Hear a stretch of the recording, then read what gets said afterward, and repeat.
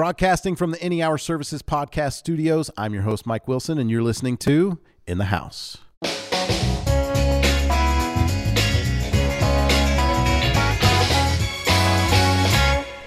In the House is a podcast about the major systems in the house: electrical, plumbing, heating, air conditioning. Each week, I'm joined by a panel of experts. We pick a topic and we discuss it in depth. It's meant to be informative and hopefully bring you some value. On this episode, we're going to be talking about water pressure. What should it be? What happens when it gets too high? And how can we fix it? I've got Ricky, Dwayne, and Scott here with me today. They're the plumbing managers at Any Hour Services. Welcome back, guys. How's it going, Mike? Good to be here. So good. A podcast is being recorded. Why would I not be awesome? I can't think of a reason. Good answer. All right. So we'll just kind of dive right into it. I don't actually have a question for you, Ricky, about like when water pressure was invented. I just think when there was water, there was pressure. You actually have an answer? Do you have an answer for like the PRV? Okay. The first safety valve was invented in 1681 by Dennis Papin, a Frenchman. Ah. Is that why it's a PRV? It used to be a Papin reduction valve. No, it didn't. It didn't? No. Oh. That's all I got. That's all you got. Okay. So we'll talk about PRVs or pressure. Is it pressure reducing, pressure reduction? What's the R in PRV stand for? Yeah, it's pressure reduction valve, but we like to say pressure regulating valve. Regulating, okay. Because it regulates your pressure. It can send it up or down. Yeah. Okay. Yep. So we'll talk about the PRV much more in depth, but let's actually start with the basics. Dwayne, if you'll field this for me, how does house water pressure actually work? Where does that pressure come from? All right.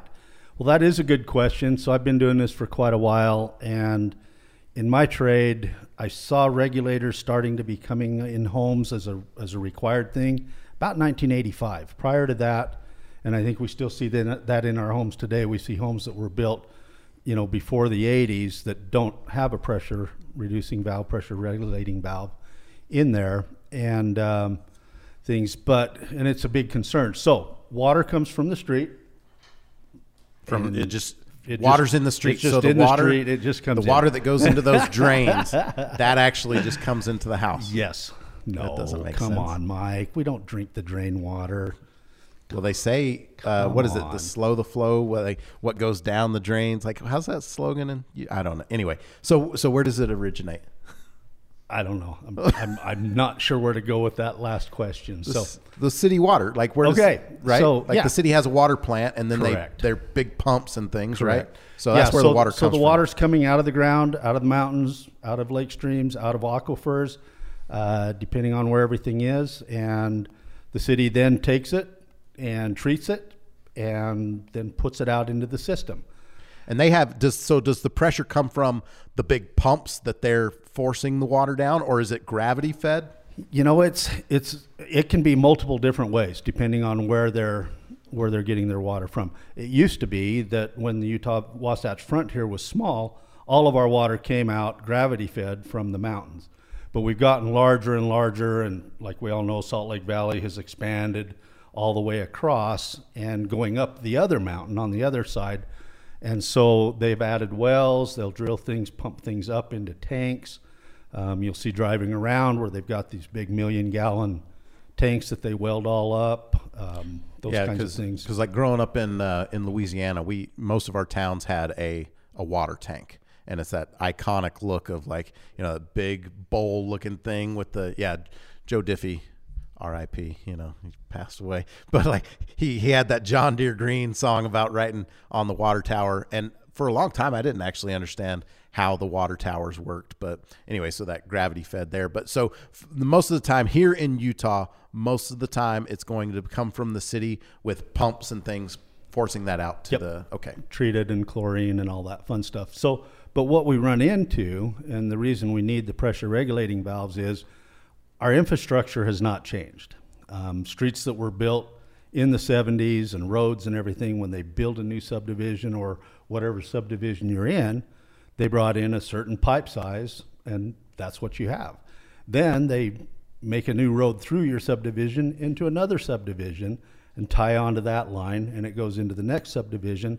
And so we find that our infrastructure has been added to, and I think therefore the change in the mid 80s came about when all these subdivisions started growing, because the city had to start cranking up the pressures and putting more pressure in the pipe to make sure that it gets all the way through as the pipes start large and get smaller and smaller and smaller as they continue to add and add and add. So that's where it's become historically a very much more important part of what we do in our plumbing. I think the cities back in the day could just control it and say, we've got 500 homes we're feeding. This is what we'll do. So as they add another batch of homes, they tap into whatever water feed line there is going to it. They don't trench another water line from the tower or the tower or source. the source, the pumping stations. And so the further you get down line, the lower the pressure would become. Therefore, the city has to crank that up. And that would cause the people at the front of the line, am I correct in assuming that the people on the front of the line have more pressure at that point, like a higher pressure? Well, do you want to talk about pressure as pressure versus volume? Yeah, not necessarily they have more pressure. There's two distinctions with water pressure. We have the water volume, how much water is coming through the pipe, and then we have the pressure that's behind that water. Okay. So yeah, it doesn't necessarily mean that they're going to have more pressure because that pipeline is pressurized from start to finish. The pressure is equal, so it's not going to be any more or less on that line. Now, as water becomes less and less from the plant, like if it lowered in the pipe system, your pressure would reduce because the volume's reduced. Well, that's a good distinction, because I don't know if a lot of people, I think when people think of water pressure, they're probably thinking about the volume of water coming out. And so it's not necessarily a pressure issue as much as a volume of water coming out. Is that accurate? Yeah, and a lot of that has to do with the sizing of pipes in your home and the fixtures that you're installing. All of that plays into your water flow. So, but when plumbers come out and when homeowners talk about it, they talk about pressure. And so, and we just talked about a pressure regulator. So, and that's what we measure when we go out to a house is the pressure. So tell me, why is pressure what we measure and not volume of water? Well, I mean, we actually... Sorry, I'm just going where you guys are taking me. Yeah. This wasn't in the pre-note show. I'm just a curious dude, and y'all bringing it up. Yeah. Do you guys agree at prime times, like shower times in the morning when everybody's getting ready for work and things like that, when they get home from work, that pressure can fluctuate too at those high volume times too, that a lot of homeowners would never even consider? Absolutely. I agree with that, because I mean the pumps are designed to keep that pressure and that demand coming through the system. They're not just set at a certain, I mean those pumps are moving high and low based on demand to keep the pressure consistent. So yeah, if you're using a lot of water, absolutely. All right. So then let's talk about pressure. What should, and we'll talk about how to test it and all of those things. Oh, I left my pressure tester up. Did you bring one of those? I left mine up. Okay, perfect. I left mine on my desk. So what should the pressure at a home be? Gotcha. Let's just take a step back. You talked about the big towers and the tall towers. Yes. So even just with gravity flow, for approximately, it's like 0.42 something inches or pounds per foot of elevation. It's about a half a pound per foot of elevation gain. So if you have a 100-foot tall tower, at the base of that tower, you would have 50 PSI, 50 pounds per square inch pressure, approximately. So that's when you see those towers out in the Midwest and those iconic towers, that's what that's all about, is getting enough height that you can get enough volume and enough pressure to make the fixtures work. So the fixtures in the home are designed to work at least 20 PSI kind of a thing. Most of the time, I believe the code says we want about 40 PSI coming to a home, and that's what they strive for as a minimum. PSI in the home would be 40. Ideally, we want to see between 50 and 70 is ideally where they go. Now, the fixtures can handle most, if you were to look at rating plates on almost all the plumbing fixtures and faucets and things, they're probably rated up to 150 pounds. We do have softeners and certain other components and filters that will say 100 pounds max, because there's plastic and fittings and things that can blow apart on those. So it's very, very important that we protect our home and all the fixtures inside and keep it regulated to be the same. Because of what Scott was saying, there are times when it's higher and there's times when it's lower depending on demand in the overall city. And we want this pressure regulating valve to be in the system to be able to then control and limit and smooth it out, so to say, of what you're receiving from the city. And Dwayne mentioned also that it can handle up to 150 psi, and what he's talking about there also is not that that's a safe range to work on. Rather, it's not going to blow up on you, like it's not going to explode and you have water everywhere. It needs to be in the safe working range for longevity also and protection. So the metals are fine, they can handle that high pressure, but there's other plastics and gaskets and everything, and the higher the pressure and the worse the water, the quicker they wear out. So that's why drips and things like that begin to happen in a home. Gotcha. Because it's a pressurized system until you open a valve or a faucet or things like that. And so all of that pressure that's there is exerting outward pressure on all of the, pipes, the seals, the anywhere that, water is, it's trying to get out, right? So, okay, so we talked about, so what should the pressure be? We say we would hope for anywhere from 50 to 70 PSI. How do you actually test it?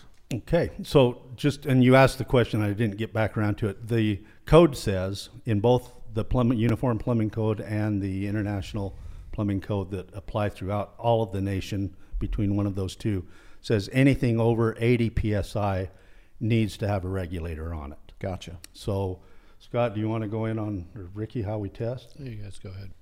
Yeah, so this is a pressure gauge.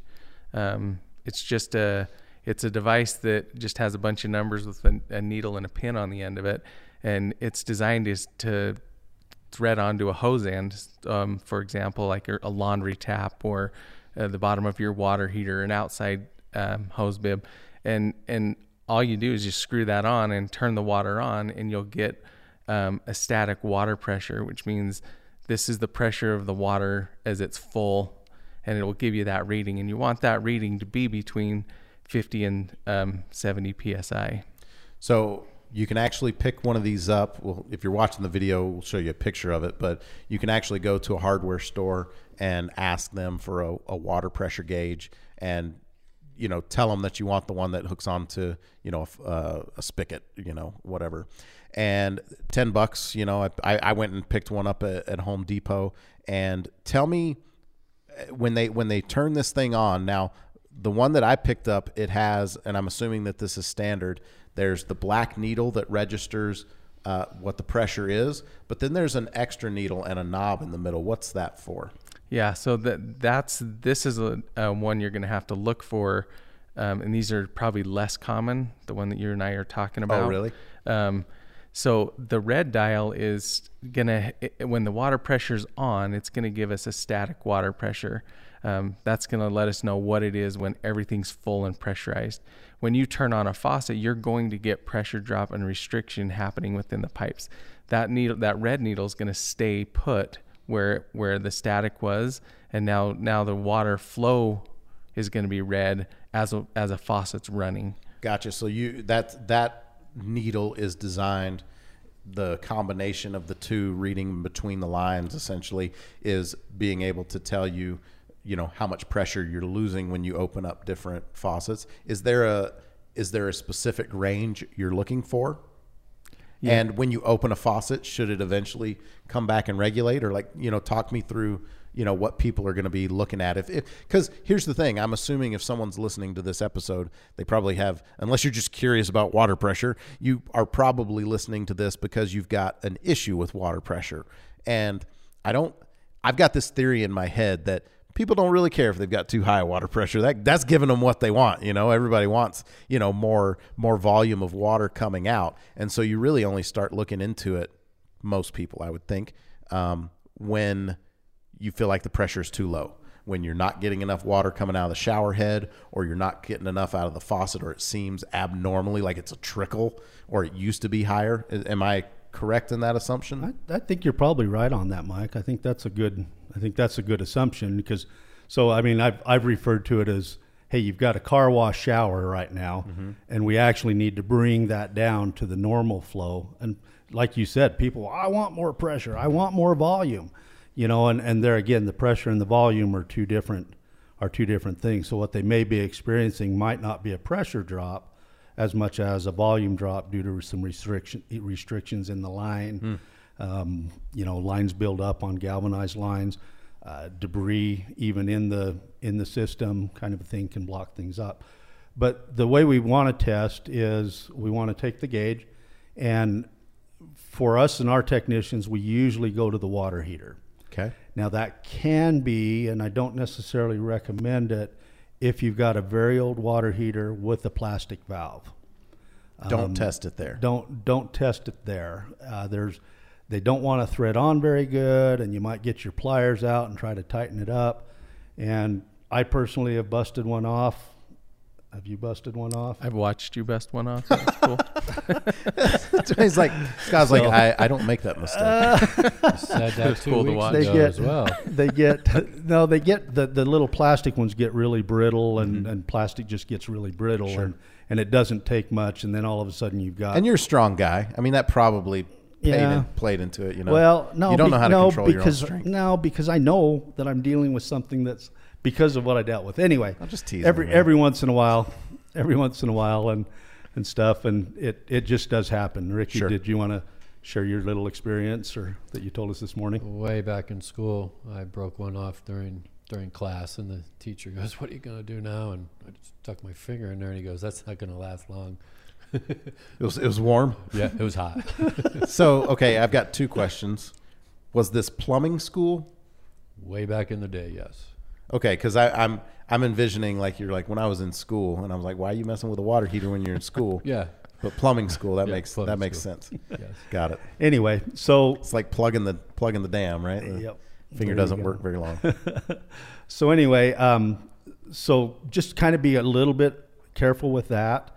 But normally that's where we want to So test. if that's where you normally go, let's say that someone goes down, they've got a plastic valve, and they're like, this is an old water heater. I don't want to test it there. Where do they test? All right. Then you would probably, next good thing would be to go to the washing machine Okay. and pull one of the hoses off, and you can put that hose thread on the valve that comes out of the wall. Okay. Where the hose screws on. And that's a good way to test as well. Make sure you shut the valve off first, put the test gauge on, Right. and then open the valve back up. Okay. And then barring that, the hose bibs here in Utah, because we have frost-free hose bibs for the most part, they have what's called an anti-siphon device in them, and it only allows the water to go one way. And the reason they do that is and so if you put a gauge on the hose bib, you will get a pressure reading, but when you go into the house to open it up and come back out, I see. it won't. It's stuck in between there, and it's designed to that anti-siphon device is designed to hold the pressure back from coming in.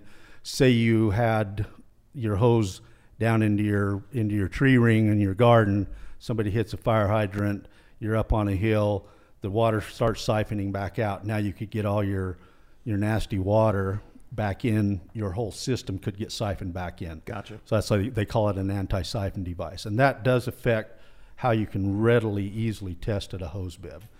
You'll jump on tutorials and things and see the videos and stuff, and they always have a hose bib that's just a normal hose bib and things like that. So hose bib will give you static pressure, but if you're going to go to this extra step, and we'll come back to this question that I asked about, what are you looking for in that difference when you open a valve? But if you're just trying to get the static pressure and find out if you've got over that 80, that recommended, or it's recommended not anything over 80 pounds, you need to have some type of regulator on the system. So if you're trying to find out what the pressure is, you could do it at a hose bib, but you're not going to get that full range of testing out of it. Chances are no. Got it. Chances are no. Especially if it's frost And the older ones where they're not frost proof, those work, right? Yes. I got you. Okay. That would work. So are we all right. ready to go back to the what's All the right, number we're so, looking for? Best case scenario, we've got a nice brass ball valve. We feel comfortable putting it on the bottom of the water heater. Got it. We put our gauge on. We open up that valve. We read our pressure. We go to our nearest sink, and we like to test it at a sink faucet. Why? Is just because it gives a good minimal flow. Okay. And so we open up the sink faucet, and then we go back in and we look and see what our gauge is reading. And we want to see somewhere between a 5 and 15 pound drop in pressure. Continuous? Meaning, Yes. Meaning like, okay, it goes up and it stops at, 70 pounds. And then when you open a valve, you want to see it somewhere between that 60 and 70. Correct. Got it. 5 to 15 pounds with one fixture open Okay. is considered normal pressure. Because Scott talked earlier about flow restrictions and pipe sizes and things, it can be, you might get a little more, a little less, and that comes into play a little bit. But for our techs, and what we look at is we looked at that 5 to 15 pounds is normal. If it's going through a water softener, there's going to be a little more friction loss through a water softener, so you might see that 10 to 15 pounds kind of a thing. But that is normal pressure. Then you go shut the valve off and come back and look and see what your needle is saying now. Now, it could have been it started higher, and then when we come back, it went down, and it's consistently down, and then it goes back up, but it might be a lower pressure. Okay? And that's one of our diagnostic tools that we use to determine, well, what's causing that? And we start then to look for thermal expansion on a water heater and things. And so it's important to do probably 2 tests to see where we're at, because we might have relieved excess buildup, excess pressure in the system, and then we know that now this is the normal pressure down here. Before we go into talking specifically about the PRV, let's that pressure reduction regulator valve thing. Before we talk about that, because we're talking a lot about like, hey, we're taking all of these steps to diagnose what the pressure is it doing the right thing? Let's actually, in my notes, I kind of put this towards the end, but let's skip a little bit forward and talk about what are some of the consequences. Now, you said earlier you feel like higher pressure is more common than low pressure when people call you out. Is that right? Yeah. Like when you show up to a house, you find houses that have higher pressure more often than you find a house that has low pressure. Right. Yeah, that's definitely going to be more common because we're all tied to the same system. Sure. Typically. Okay. So why, since everybody wants more water volume coming out or what they think is higher pressure, let's go a little bit more specifically. Why is high water pressure bad for the home? We use things like high blood pressure to help understand things like that. For the same reason, you don't want extra pressure on your veins and arteries and heart. Same thing with your plumbing system. You don't want extra pressure. It'll cause issues in your fixtures, your piping. What kind of issues? You can have leaks start to happen depending on the type of piping that you have in your home. You'll start to see dripping in faucets. That's a very common thing we start to see happening is dripping. Even water hammer where pipes shake and vibrate.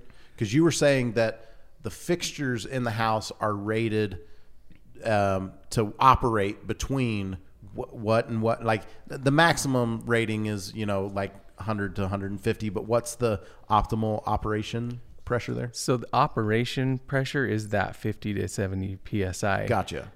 So they can handle more. Sure. Anything above that, it's like you start to red line, right? So anything above that, like it might be able to handle it for a bit, but then all of a sudden all that extra pressure and that wear and tear, plumbing is mechanics as well, and parts start to fail.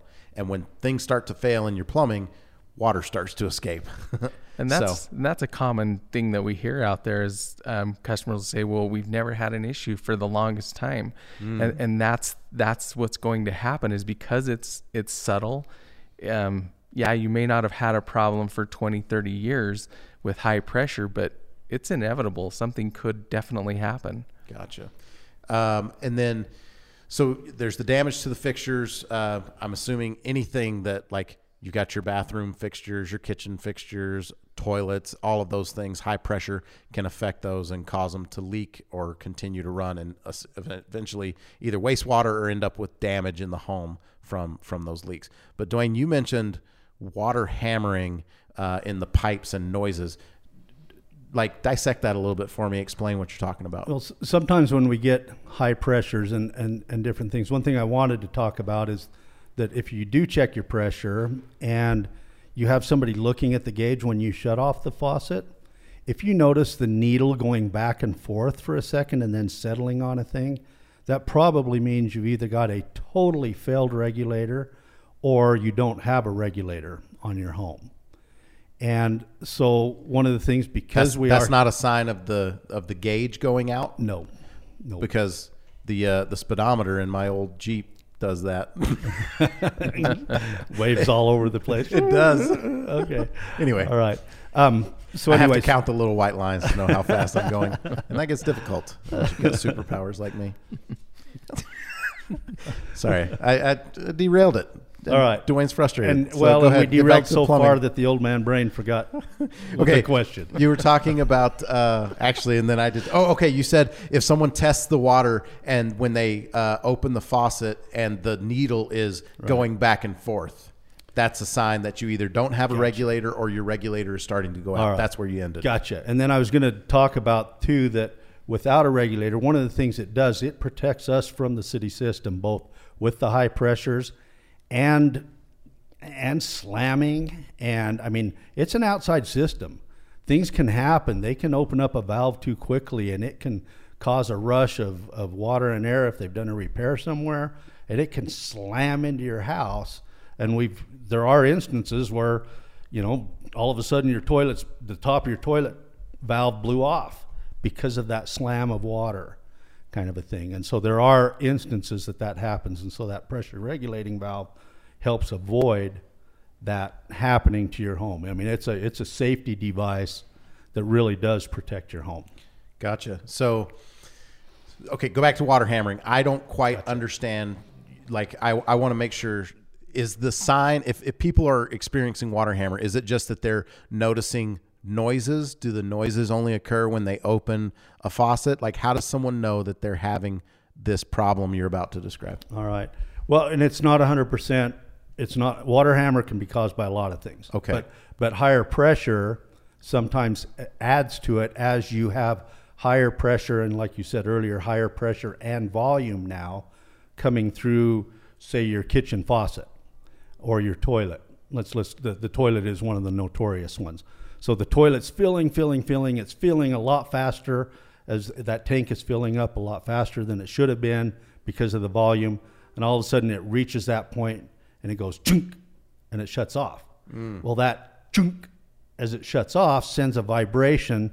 It bounces the water waves back through the piping, and then it can start hammering somewhere where there's a loose pipe, somewhere where it wasn't strapped properly, somewhere where maybe it's touching a piece of the ductwork, and it causes a loud banging noise that echoes through the whole house because the ductwork is acting as a magnifier and doing that. So it's a real common system where you have the higher pressures and the flows. Our dishwashers are another one where it's a solenoid valve, and it turns on and shuts off really quick and can send a vibration through. The washing machines are another one where we have solenoid valves. Usually at our faucets, we gently... Silly noise valves. What's that? You said it's got a solenoid valve, but we're talking about water hammering. Yes, and I'm like, noise. silly noise valve.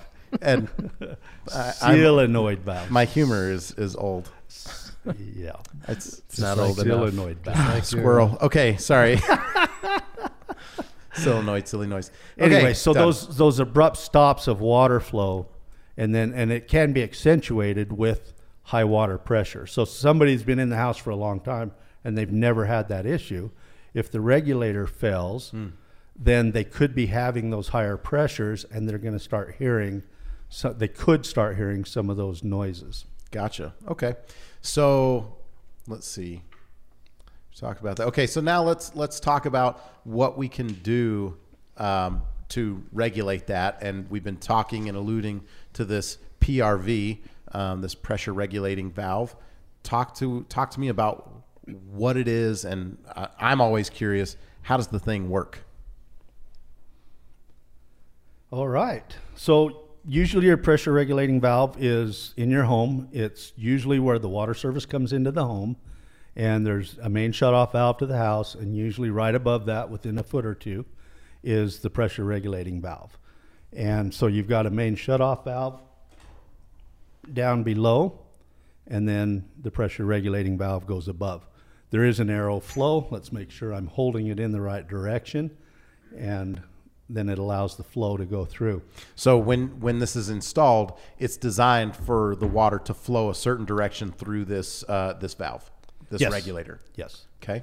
Yep. It's got a one-way thing on there. So there's a spring mechanism that you can adjust the pressures up and down. They come preset at the factory for the most part to be about 45 to 50 PSI. Is the factory setting. Now, if you have 130 PSI coming in from outside, it's going to register a little more, a little higher, and you may not need to make any adjustments. And if it's, coming in at 90 PSI, you might need to make some adjustments on that. And do we want to just talk about how to, let's talk about adjustments. Let's talk about Okay. how, well, actually tell me how it works first. You said there's like a spring thing, and we'll put a picture on because you have one that's actually cut open so you can see it. So the water comes into the bottom, or the way you're holding it. Yep. Or I So guess the top or the bottom, Yep. right? The water comes in the bottom. They're usually sitting in a wall like this. So the Okay. water comes in the bottom, and there's a shaft that moves up and down. There's a spring that sets, and then there's a rubber diaphragm in here that moves up and down as well. And that allows this plunger here to, during low flows, it's gonna allow less water in while still maintaining the pressure and not letting it go over the 70 pounds or whatever. And then if you need more flow, you've got a shower running, you've got your tub filling and things, then it modulates down and allows more flow to come through and come out the other side. And I'm just, as you're explaining this in my head, because I've always like tried to figure out how do I explain this. Like if you've ever been to the ocean and just stood there with your feet in the water, no big deal. But then when the waves start coming in, they can knock you back. They can knock you over, right? Because that water, it has mass, it has velocity, it has pressure, and so this mechanism, it's designed to not equilibrate. Like what's the like? No, that's actually Is like it's kind of a trying good to term. yeah. So you've got the pressure of the water on one side and an equal pressure on the other side that it's trying to regulate. And so when there's more pressure from the water, like whether there's more coming in, like the waves coming in, then this device will tamp that down and it will apply more pressure over here so that you get an even pressure coming out from the water. And then when you're just standing there and there's not a whole lot of pressure, pushing you over, that allows that to open up because you've got, does that make sense? Yeah. I like it. Yeah. I don't know. Yeah. That's because you like the ocean. I did that for you, Ricky. It equalizes. Have you been attacked by a shark? I've been within 500 yards of 4 shark attacks in 50 years. Like you were 400 yards of 4 shark attacks happening at the same time? Like No. they attacked in a pack? Throughout 50 years, I've been around 4 shark attacks. 4 shark attacks. What, like attacked a person or just like Attacked a person. bit them? Yeah. Like blood in the water? Yes. Did you go and help? Twice. Wow. Were you like freaking out a little bit?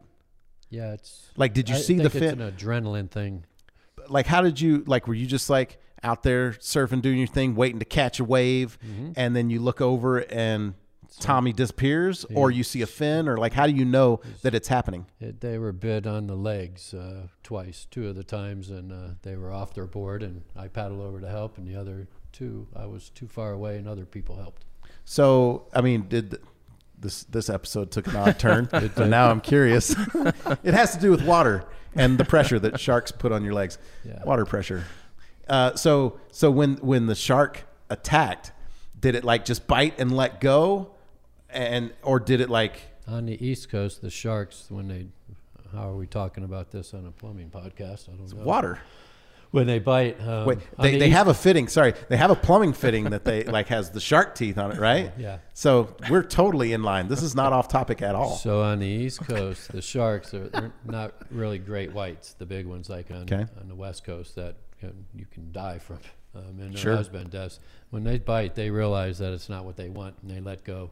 But our reaction always when a shark attack happens is to rip our limbs out of their mouth because it's reflex. That's where all the damage occurs. And it's usually tendons and stitches and things like that, but no deaths on the East Coast, very rarely. So that's where your shark attacks were East Coast. Mm-hmm. Where were you surfing? In Florida. In Florida.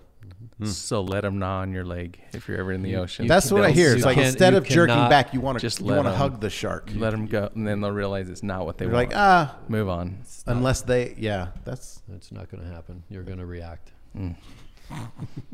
So wow, we're so four shark attacks. Wow, that's nuts. Did you ever like think like, wow, that could have been me? Like, do you ever get apprehensive going back in the water? Well, when Jaws came out, none of us got in the water for about a month after that movie Really? came out. Yeah. Wow. Yeah. I'm still not getting in the water. I only take showers now because of Jaws. I would go to boys camp and they would tell me about beaver sharks, which are freshwater sharks. You've never seen a beaver shark? Are you baiting me for something? No, like they exist. Okay. Actually, they don't. But as a Boy Scout, I wouldn't go swimming in the lake. I got you. Anyway, so back to PRVs. Pressure regulating valves. Yes. Now I'm distracted too. Okay, so we go back. How did we even get to that? Why did you bring up shark attacks? You were giving a great illustration of the ocean. It's true. And then Ricky's like, hey, I've been attacked by sharks. I think I heard that. Ricky's like, let's talk about sharks for a minute. I never even brought the ocean up. You kind of did. You were like, I love this ocean analogy. No. Mike, could we talk about sharks? It equalizes. That's what I said. You brought up ocean, and then you brought up surfing. And I heard, you know what else equalizes? Sharks. They have a lot of pressure in their bites. So we were talking about how a pressure regulator works and the device that's here. There is also a very important thing. Yes. I'm just going to bring it back. Yeah, to bring us back. You just lost it over there. No, I'm good. Go, keep going. All right. So there is a screen in here that does keep larger pieces of debris from making it into your home. Sometimes they're, like I say, repairs and things like that. They can get mud and dirt and silt into a line and it flushes through and then gets stuck in here. And so there is a screen in here that protects the rest of the home. Is that a maintenance thing that, like, if you go out there, is that something? Because like yours is sliced in half. Let me see the top where the adjustment thing is. So yours, turn it towards. See, yours doesn't have like screws on the top to be able to pull the top off. Right. This brand does not. Gotcha. So is that a normal maintenance thing? Should you be able to get to that, or if the valve goes out, you just got to replace the valve? No, you can get to it by removing this bonnet. Oh, gotcha. This bonnet up here, you can get to it and remove it, and then that opens things up. And this one shows a little bit better how the bonnet, you can unscrew it. They're on pretty darn tight. Oh, I gotcha. I mean, they are put on at the factory with pretty hard. So if you've got low water pressure, you could have, and is that what you were saying, is that if you've got some low water pressure, you could have something clogging that filter? Yeah, there could be. It doesn't happen very often. I mean, that's one of the things that we do look for when we're really trying to troubleshoot and diagnose a low water volume situation, not pressure, but volume. When we're looking at that is one of the things that we look at. We might even just go out to the street and look at where the meter is and make sure that the meter valve is full wide open. Because you can still get 110 PSI if a valve is almost all the way closed, but you don't get the volume behind it. So you can test your gauge and it's like, oh, I've got 80 PSI, but the volume can be restricted to where it drops way down. And so when you asked about the normal drop we like to see is 5 to 15 pounds of pressure. If it drops more than that with just one faucet open, then we're suspecting that the regulator itself, as you look here in the screen, there's parts that move. It's got rubber in here. It's got other devices that can calcify and stop moving and doing what they do. And that's where we do the diagnosis with the gauge, is to make sure that this valve is moving, it's dilating, it's being able to move. We often replace windshield wipers, and you go and you get your old windshield wiper that's leaving 5 streaks, and you pull it off, and big chunks start to break off of that windshield wiper because it's very hard and brittle. The brand new one that you put on, boy, it just floats to the contours of the windshield, and it looks really good and wipes things off and does its things. Because rubber is a product that does go bad, our tires, everything gets hard and brittle. That same thing can happen with a pressure regulating valve. We ask about how long. People always ask, how long do they last? In our hard water environments here in Utah, around 10 years is probably the average lifespan of one before the calcium buildup, it just stops doing its thing. Gotcha. So let's talk about, let's assume that someone has one that's working properly, and they go and they test their, how do you adjust it, I guess is where I'm going. Like, how do you adjust a PRV? You got the fixture over there. Go ahead, Scott. That's Dwayne. I'll give you that. And then Ricky, you can tell us. So this is this from your house, Mike? This is a relic. This has been around a long time. No, actually, a plumber pulled that off of a job, and I thought it looked cool. And I'm always trying to collect pieces. But I know you're trying to say that my house is old and needs you to come and visit. I get it. We got an old house. Yes. So on these Appreciate PRVs, pointing that out. Most of the adjustments fun of it. are, yeah, I do. Most of the adjustments are on the top of these PRVs. Okay. And it's kind of the opposite. When you tighten this thing down, you actually get more pressure as you tighten it down and put more pressure on. And when you open it up, you get less pressure. And once you get a reading on your gauge, you can go in and just loosen this nut and undo this little stem right here, and then tighten your nut back down. Well, you said loosen will give you more pressure. As you crank this down in. Righty tighty. Yes. As you're tightening it, Yes. it gives you. You will get more pressure when you tighten it down. Got yes. it. And then when you loosen, you get less pressure. Okay, so it's if you think about it, like tighten it down more, loosen it less. Correct. And just to clarify, depending on how the thing is installed, if that there is what Dwayne called the bonnet, there is a part that protrudes, like you've got the line coming in and the line going out, the pipe. And then there's a part that protrudes that has either a hex head nut or like this old one right here has a flat head screw that you adjust, crank it in to crank up the pressure, unscrew it lefty-loosey to lower the pressure. But you probably are going to need this valve, this test valve. So let's walk them through the steps. Step 1, put the valve on in the manner that we discussed earlier. Establish what the baseline pressure is. Correct. If it's a little high, or I guess a little low if you want, then you can go, first step for a homeowner might be to go to the regulator valve, the PRV. Correct. And then start adjusting with the screw, right? Correct. In and out. And then once you find your setting on your gauge that you're happy with, and you want to go throughout the house and open up several fixtures throughout and make sure things equalize. And then you go back and you double check it again. And then that's pretty much your adjustment on a PRV. Now, if you go and you do those things and you attempt them and you cannot achieve the pressure that you're wanting, then at that point, do they think about calling a plumber to replace?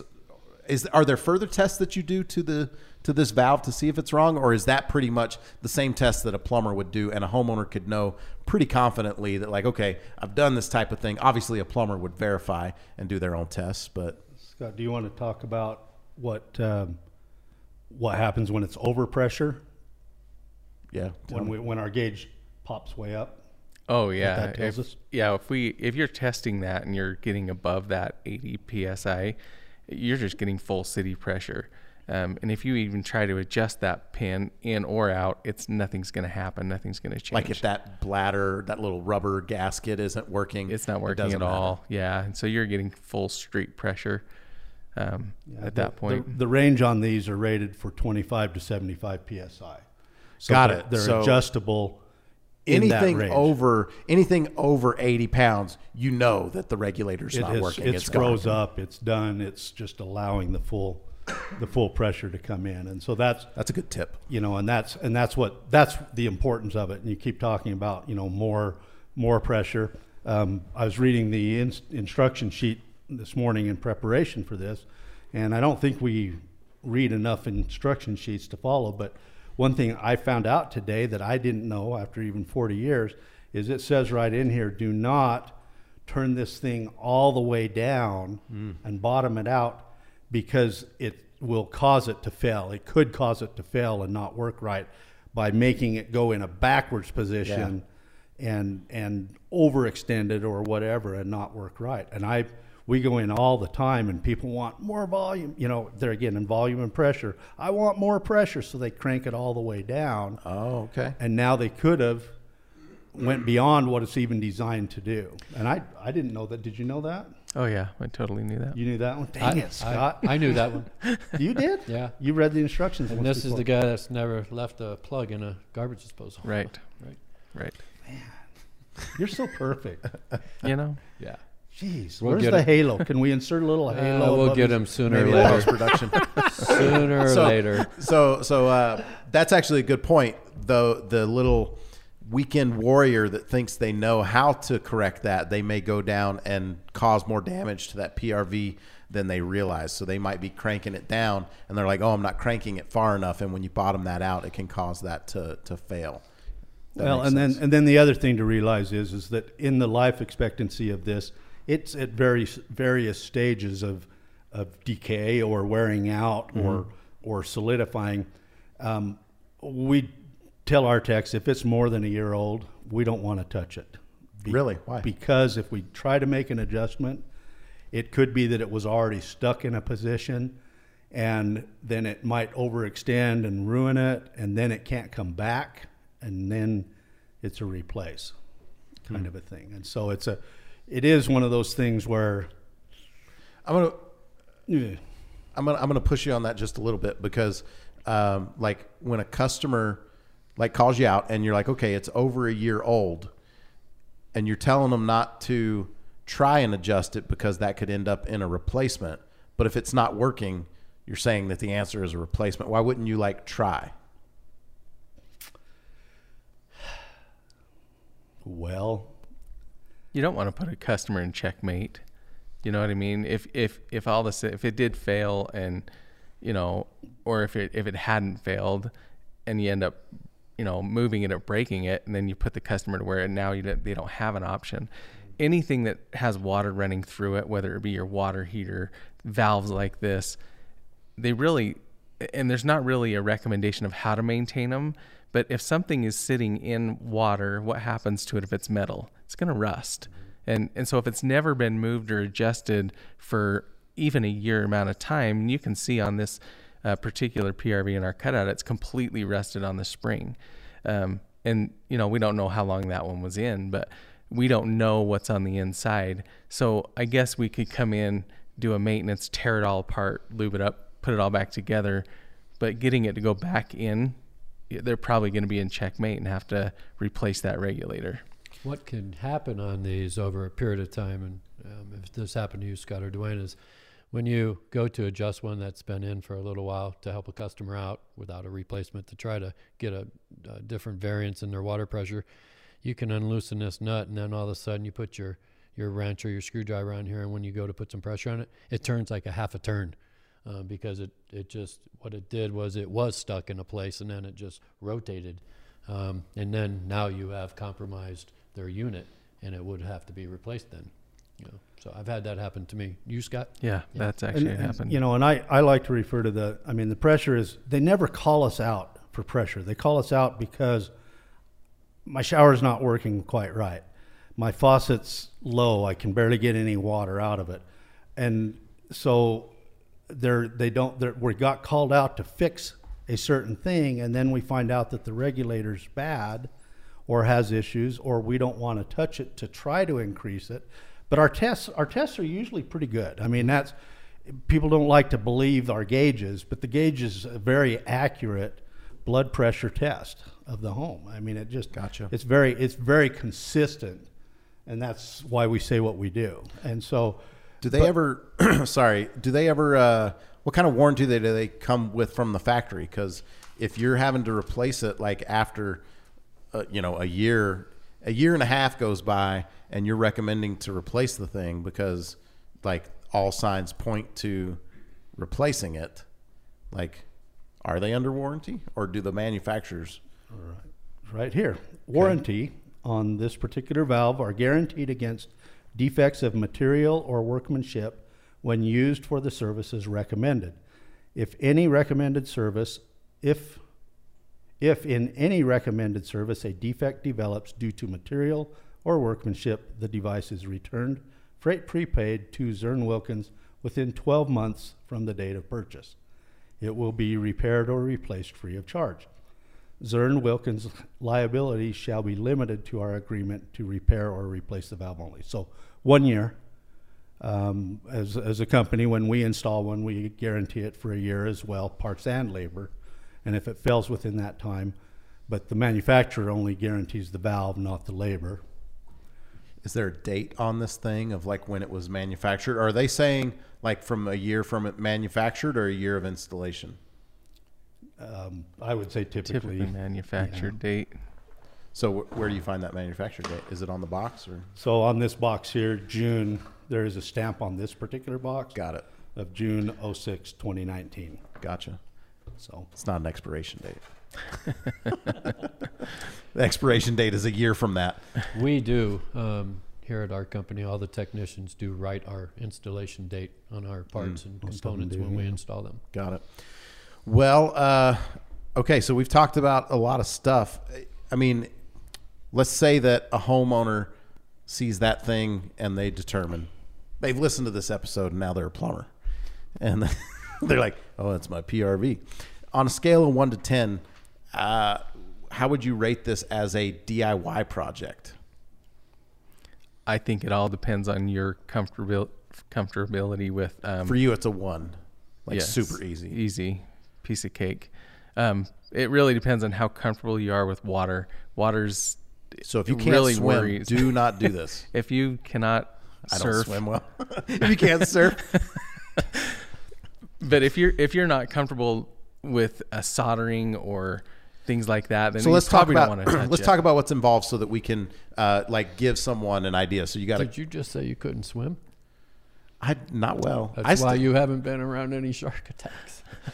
Look, hey, there is a strong case to be made that I'm never going to get attacked by a shark unless shark tornadoes actually end up happening. And if I get drawn up in a shark tornado and a shark does as well, there is a chance. Just hold still. Let it bite your leg and it'll move on. Don't react. At that point, I feel like I don't know that. Well, there's two things. I mean, since you went there, here we and go just for the record, Oh, just my for the goodness. record, Ricky went there. Ricky brought up shark tornadoes.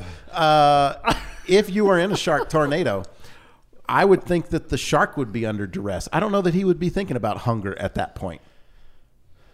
But he also may be looking for anything to grasp onto. At that point, when you're just trapped up in a tornado, you're looking for any semblance of like reality or something that's familiar. So you see a human and you're like, I'm going to bite down and hold on to that. So that's a DIY is what you were saying on the PRV? Well, I think it's DIY, but do it yourself. But I think that we should stick with tornadoes for a second. I'm just kidding. Okay, so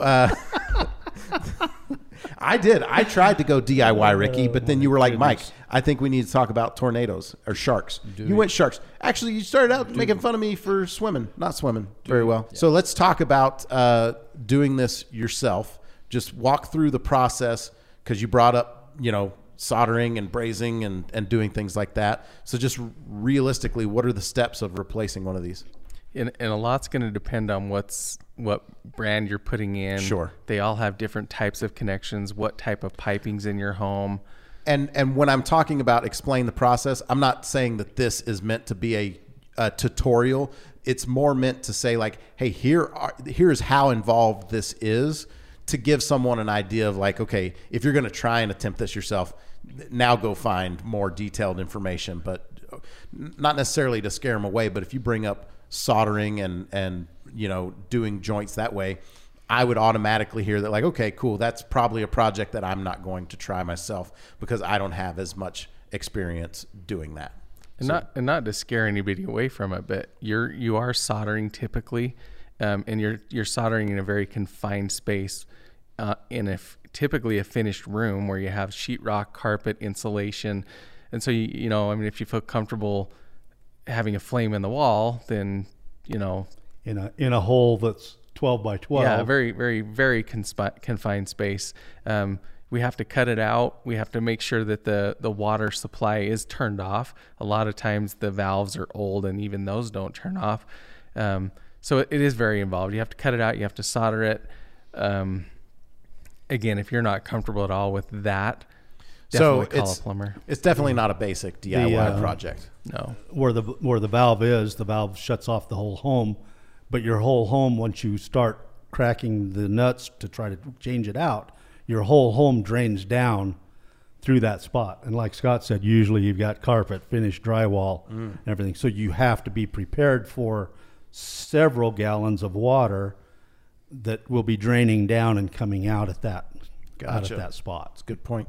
Good point. All right. Well, anything else you guys want to talk about PRVs? Sharks? No.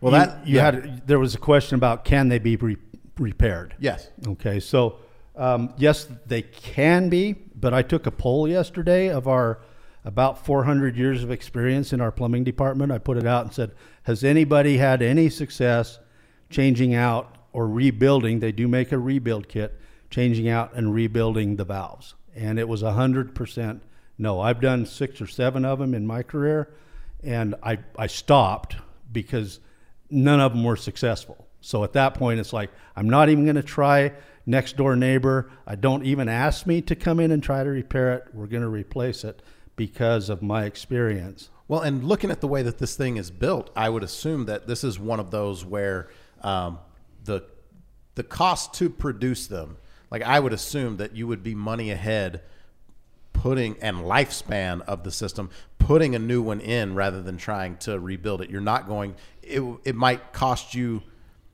more to try and rebuild the thing than to put a new one in. Oftentimes the repair kits are about the same as what a new valve. Well, there you go. And then runs. You got the labor on top of it.